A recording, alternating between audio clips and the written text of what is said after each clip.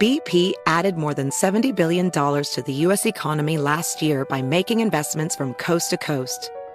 Investments like acquiring America's largest biogas producer, Archaea Energy, and starting up new infrastructure in the Gulf of Mexico. It's and, not or. See what doing both means for energy nationwide at bp.com/investing in America. VR training platforms, like the one developed by Fundamental VR and Orbis International, are helping surgeons train over and over before operating on real patients. As you practice each skill, the muscle memory starts to develop. Learn more at meta.com/metaverse impact. Infiniti presents a new chapter in luxury, the premiere of the all-new 2025 Infiniti QX80, live March 20th from the Edge at Hudson Yards in New York City, featuring a performance by John Batiste. The all-new 2025 Infiniti QX80 is an SUV designed to help every passenger feel just right. Be the first to see it March 20th at 7 p.m. Eastern, only on iHeartRadio's YouTube channel. Save the date at new-QX80.com. Don't miss it. 2025 QX80 coming this summer. Yeah, there's another keyword, and this is the last day. It's coming up at 3:20, so you have a chance at 3:20, 4:20, and 5:20. Hang in there for the word and follow the instructions to possibly win $1,000. The 5 o'clock hour will also bring us a bonanza of Moist Line people. Very exciting. We play those calls at 5:20 and 5:50 here on the John and Ken Show. Well, the council district that John Cobelt lives in, and it's quite a vast one, Council District 11, Pacific Palisades, all the way down to LAX. Coastal. When you think about that, like a community like Venice is included in that. And of course, a lot of communities along the west side that are part of the city of Los Angeles. Mike Bonin's finally gone after a recall effort. He decided to, even though the recall effort was not successful, according to the LA City Clerk's office, he decided to pack it in and not run for another term. So his appointed acolyte ran instead as a man by the name of Aaron Darling. But Tracy Park was apparently the winner in this race. So today is Celebration Day. The Mike Bonin era is dead. And let's get Tracy on. Tracy, congratulations. Hi, guys. Thank you so much. I have a small bottle of champagne here because I had said a while back that the day that Mike Bonin is done, that I am going to celebrate on the air. So let me see if I can pop this. Oh, it's a screw top. Ah, very good, Eric. Yeah, it's high end. I probably would have blinded myself. There we go. So this is a toast to you, Tracy. Congratulations. Cheers. Thank you so much. I really appreciate it. It's really exciting times. Yeah. You know, we met, I don't know if you remember, briefly at another event in Venice. There was somebody who was trying to put together a slate of candidates to run in the elections, and you were there, and you were introduced to me. And I never know if I'm meeting, a whack job or somebody who's really got something going for them. But I met you, and you said you were going to be running, for Bonin's seat. And I thought, all right, she's a normal person. She's real. And first thing I wondered is, are people on the West Side going to elect a normal person? Because you talked plainly. You talked like everybody does, not the way politicians do, if you know what I mean. Uh-huh. And I imagine that you were really refreshing to a lot of the people you met on the campaign trail. Yeah. Well, I do remember the night that we met, and as I recall, that was, before I had ever even officially launched the campaign. And, I have tried to always be my true, authentic self, and I think that it was refreshing to a lot of voters here on the West Side to finally have a candidate who is just an everyday, normal West Side resident like them, who shares their concerns, who has lived through these same experiences with them. And I think that just sort of shared, common experience was something that was refreshing and appealing to a lot of people. And that's something that I'm going to carry forward with me into my new role, leading our district on the city council. Did you always want to run for political office, or was there something about the last few years where you thought, I've got to do something? I mean, somebody has to do something here. Yeah. So, I had not run for office since student council in 10th grade. And so, I was really coming into this with no political experience. And to answer your question, no, this is not something that I ever imagined that I would do. It was not something that, I had, been planning for in my life or in my career. But living here in Venice, I had a front row seat for a very long time to what the effects of just horribly failed policies and approaches look like and the impact that they had in the community. And there was a lot that was sort of going on in the background in 2020 and 2021 with just the massive spike in crime and the fires and the encampments. And you may recall that Mike Bonin had filed a motion to use our beaches and parks as siting for homeless shelters. Yes. And I thought to myself at the time, wow, does Councilmember Bonin even want this job? Because as far as I could tell, it really succeeded at nothing but uniting the entire district against him. And so, he had in March filed to run for his third term, and he was beginning to raise money.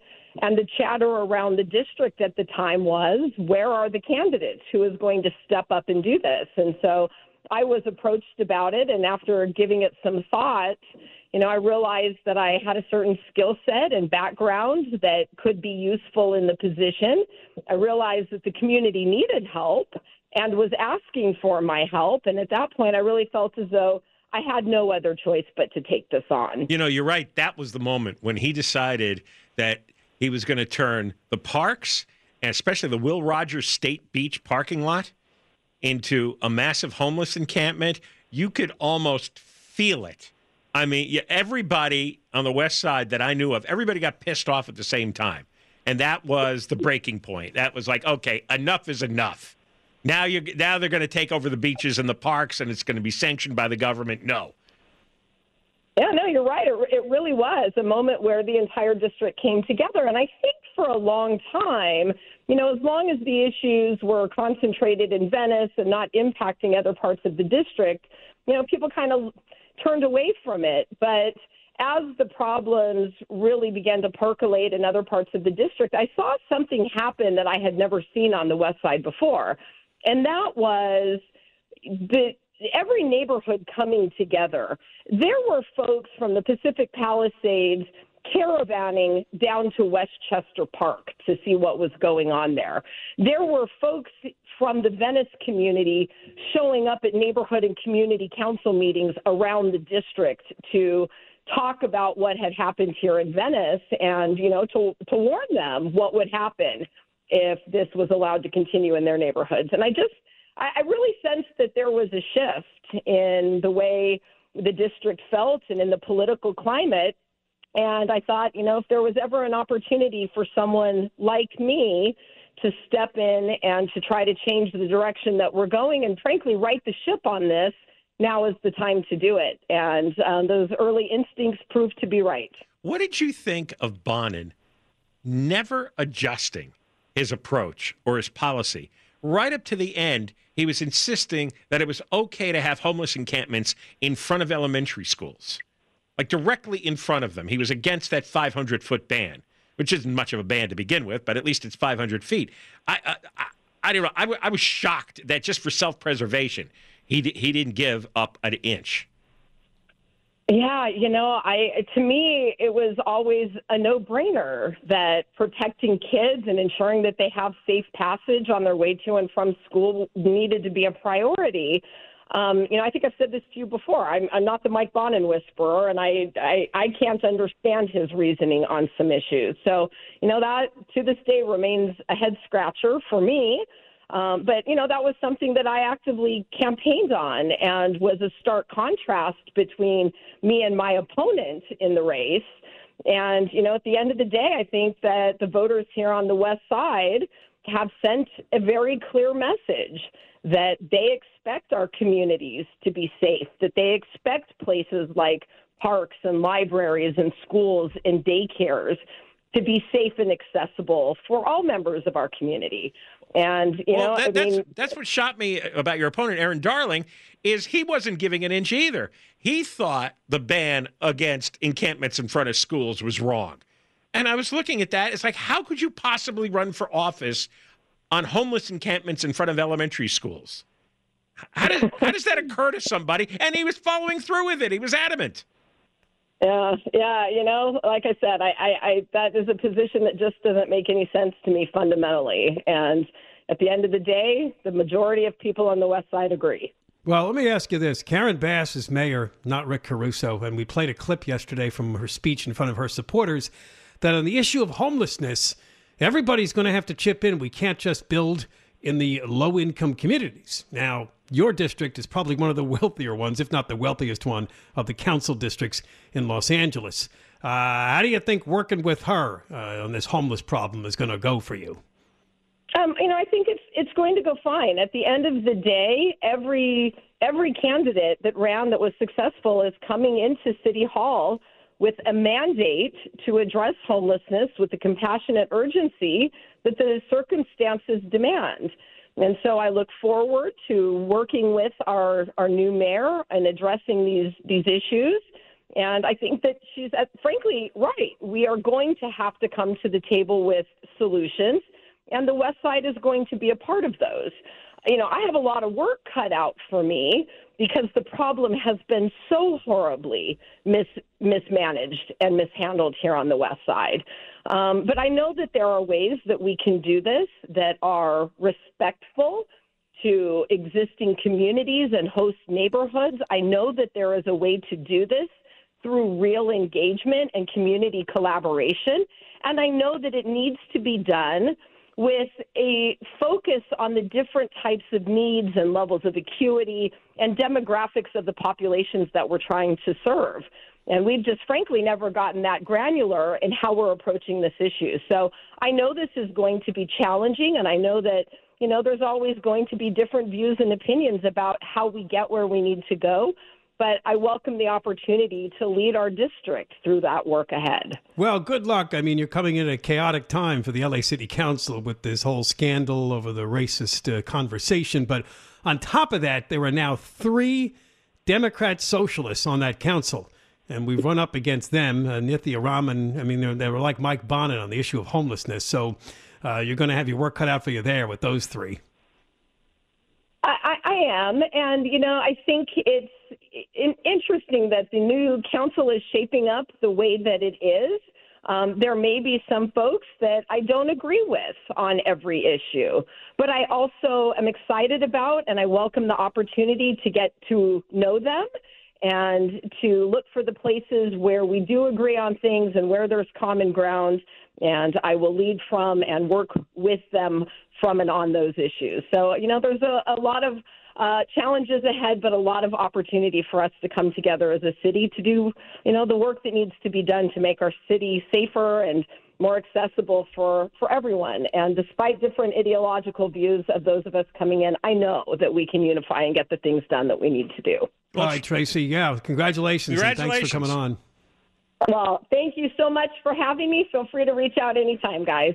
All right, Tracy Park, the new city council person for CD11, which is the West Side that's been ruled by Mike Bonin for years. It's John Cobelt's district. And did you drink your champagne? I'm just about to. Okay. I don't hear any bubbles. Wow, that's got an interesting flavor. Okay. Yeah. All right, we got more coming up. Your chance at money. I can't describe it. All right. We'll work on it during the break. How much did that cost you? Did you get it from Skid Row? $17. $17. Yeah. It's not bad. It's just it's not what I like it. Oh, okay. All right. No, I like it. Wow, $17 for that little thing? Yeah. So this is probably expensive champagne. Must be. Yeah. All right. Keyword is next for your chance to win some money. John and Ken, KFI AM 640, live everywhere in the iHeartRadio app. See, I wouldn't know good champagne. Well, at least you broke out the nice paper cup. Yeah, right. That's another little perk there. Well, John, you may also want to lift that glass of champagne again because it looks like we might be seeing the end of Twitter. Hold on. I'll have another swig. Before too long, Elon Musk might be the only employee left. Elon Musk, of course, bought the company a while back for a huge price tag. they are down to 2,500 employees. Now, how many employees they had at the end of October, which isn't even a month ago? 7,500. Yeah. 1,200 full-time employees just quit. They chose not to opt in to Elon Musk's Google form that they had to sign, agreeing to participate in his extremely hardcore version of Twitter, which, as we mentioned, would result in really long work days and 12-hour days, 7 days a week, over 80 hours a week is what he expected. And if you didn't do it, and you didn't do it in a high-intensity style, go. Don't want you. According to Business Insider, resignations included Twitter's payroll department, its U.S. tax team, and its financial reporting team. All walked out the door. They're also apparently short of software engineers. Musk sent out an email this morning. Anyone who can actually write software, meet him at Twitter today at 2 p.m. Just sounds funny, doesn't it? Help! Now, you and I have no love lost for Twitter.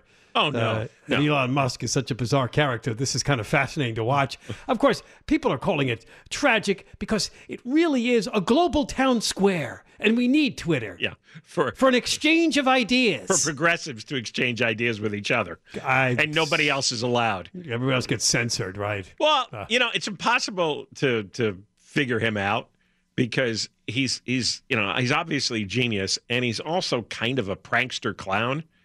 But was he so angry with Twitter, he decided to use his money to buy the company so he could sink it?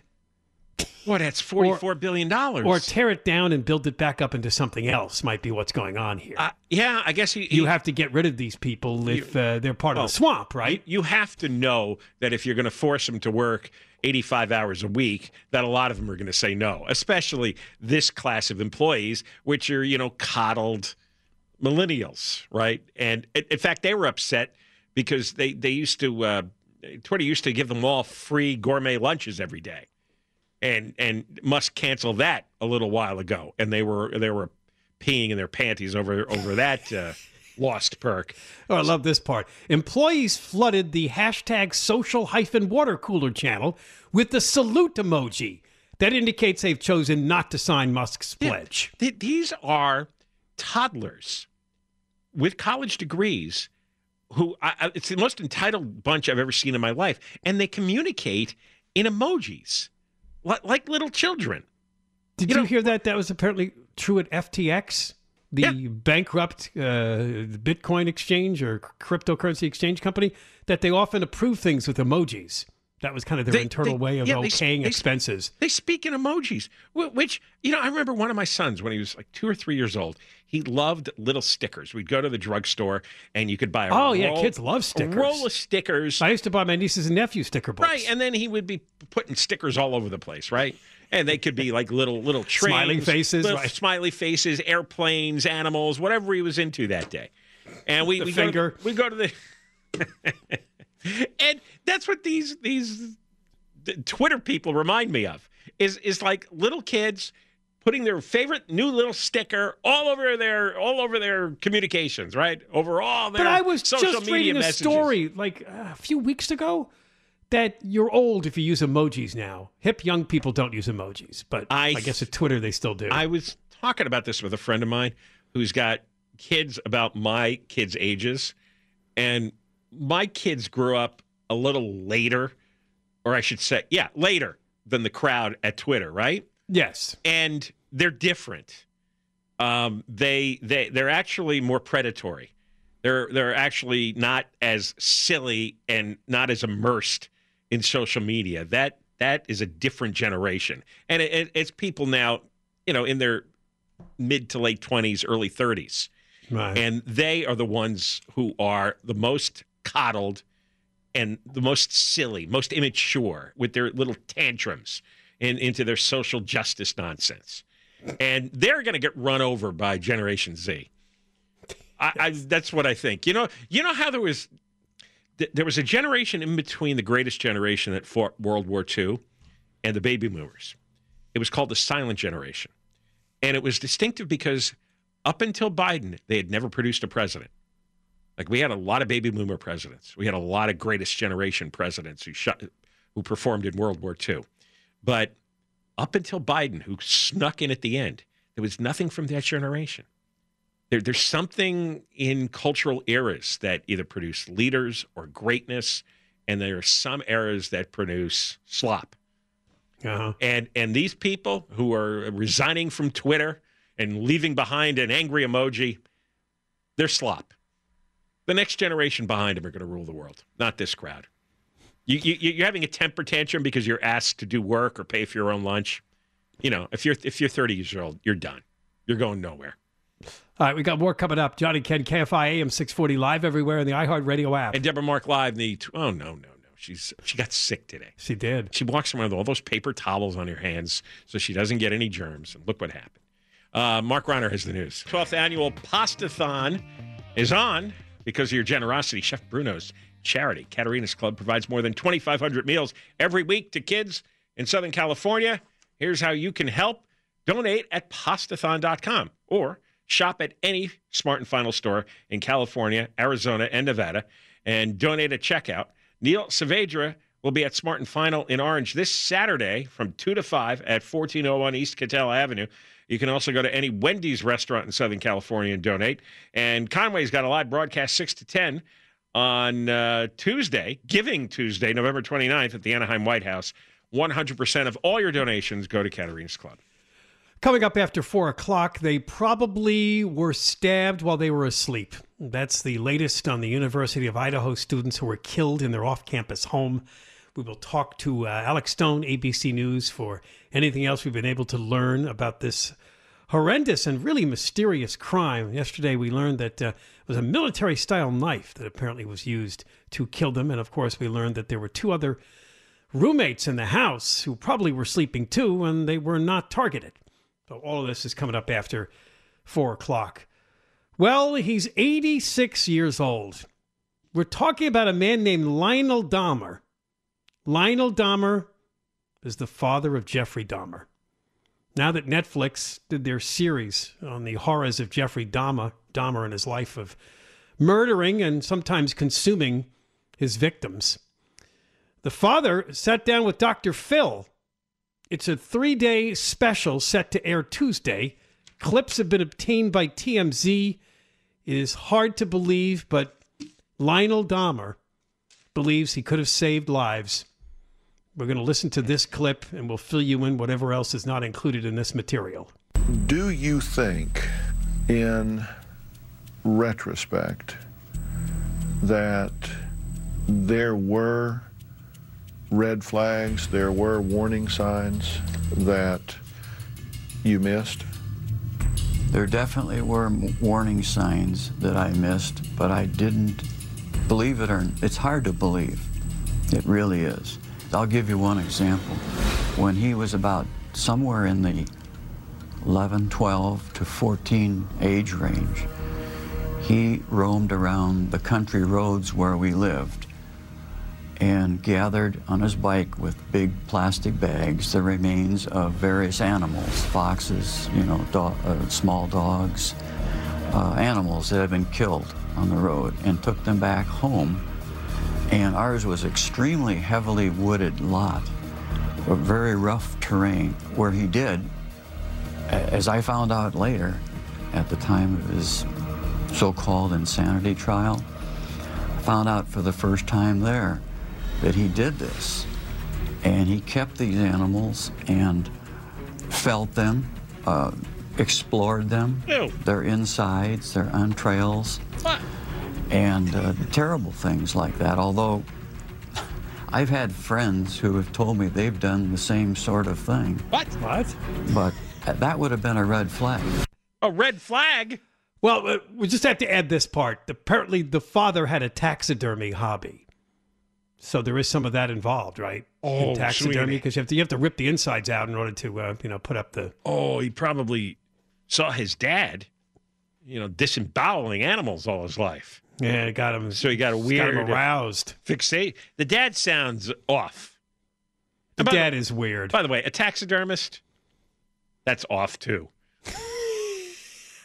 Well, hunters like to do it because after they kill their animal, like a bear. Yeah, they like to just make a statue out of it. Well, I know, but you got to take it to the expert guy. So who does that all day? Well, but if you're used to hunting and butchering animals, how hard is it to switch over from just tearing out their insides? And then recreating it as if it's living again. Then there's this story.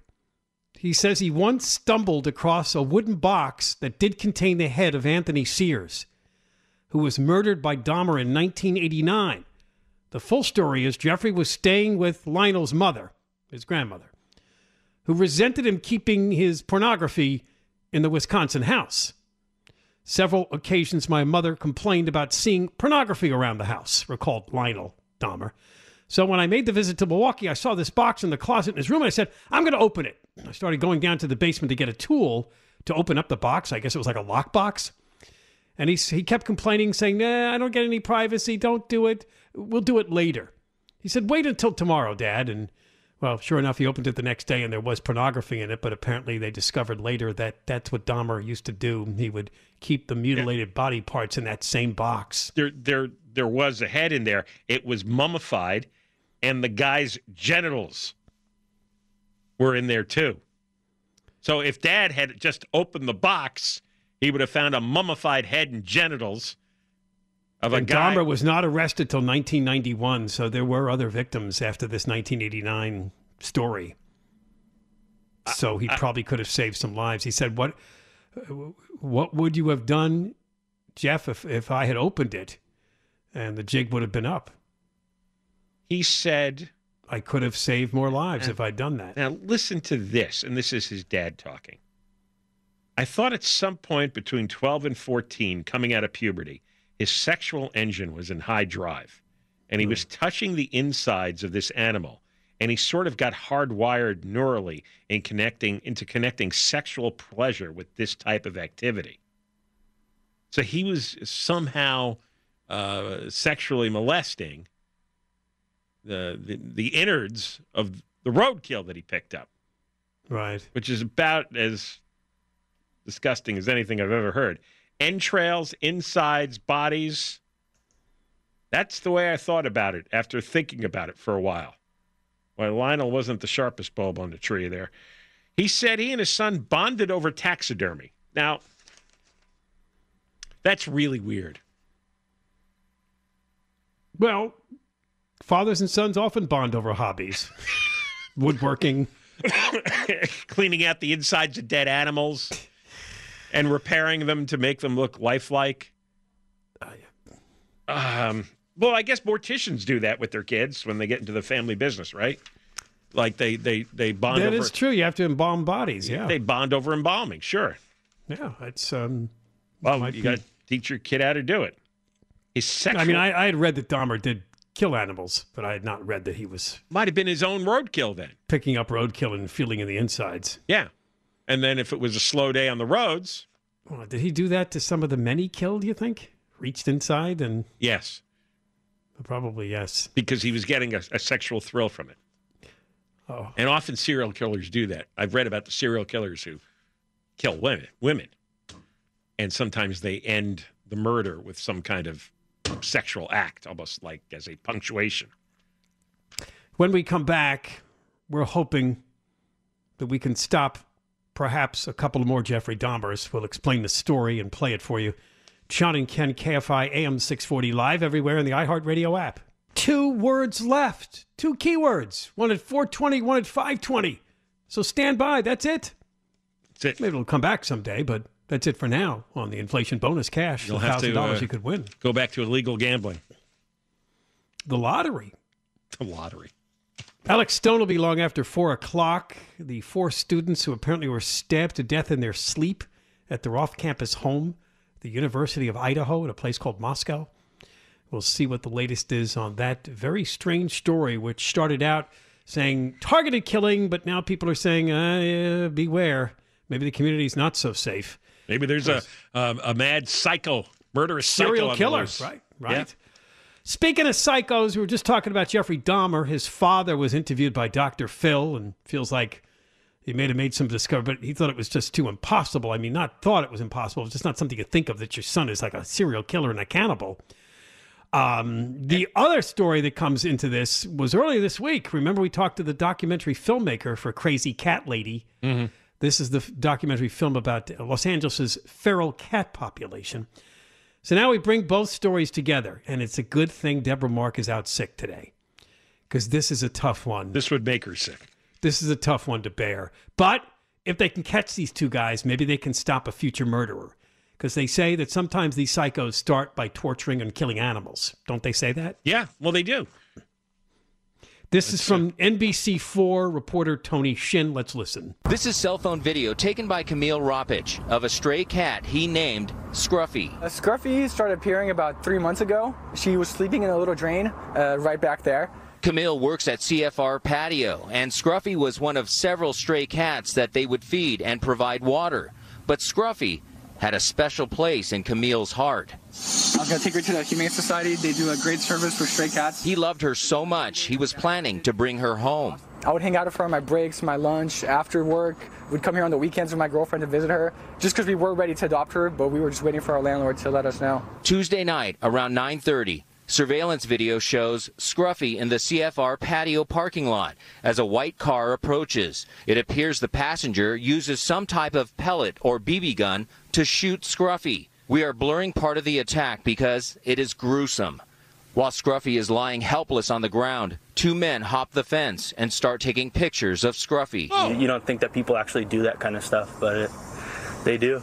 Colin Lee's father owns the patio company. He says what happens next is unthinkable because one of the men appears to pull out a knife and starts stabbing Scruffy repeatedly while the other records it. And that's what I think, shows that they're really sick people. Killing a cat's not okay, but coming over here and desecrating the body like that is just, it's psychopaths. Later, the two men casually walk away and get into their car. The Inland Valley Humane Society is now trying to identify the two people in this video so they can be arrested for felony animal abuse. Camille says he can't watch the video, and he is heartsick because he was so close to rescuing Scruffy. He's also afraid of what the cat killers might do next. Who knows, maybe next week they want to shoot a homeless person. You never know how it's going to go, and I really hope they get what's coming to them. Well, they've probably done a lot of this. I mean, if there's, 1 million or 3 million stray cats running around L.A., then, you can kill as many as you want. Nobody's going to notice or care because they obviously don't have owners. So I would figure this is a regular activity. Yeah, I mean, video cameras are everywhere now. So that's why we're going to catch things like this we wouldn't have caught years ago. But you're probably right, these two guys. And at first I thought they might be kids, but they are described as men. Mm-hmm. And they had a car. Well, it's a psychological... This is a night out for them to go over and look for stray animals to kill? It's a psychological compulsion, and they get a thrill out of it. They get a thrill out of overpowering a weak, helpless animal and watching them die. It gives them a sense of accomplishment. They might get sexual gratification out of it. Well, if they're caught, one of them used his own cell phone to record it. It's like that could be nice self-incrimination there. The Humane Society has taken the cat body. That's too bad. Poor Scruffy. Can they do, I'm just making this up, a reverse ping on the cell phone? Because wherever you take your cell phone, unless you turn off the location tracker, it records where you are after the fact. So if they confiscate somebody's cell phone, they can look and see where you were with the cell phone, and they can go through the phone records of the cell phone company and track, where you've been, and they can use that to tie you to a crime. Yeah, but how would they have any idea that it's these two men's cell phone if they don't know who? Well, that's what when it pings back to the towers. Yeah, and the information is recorded by.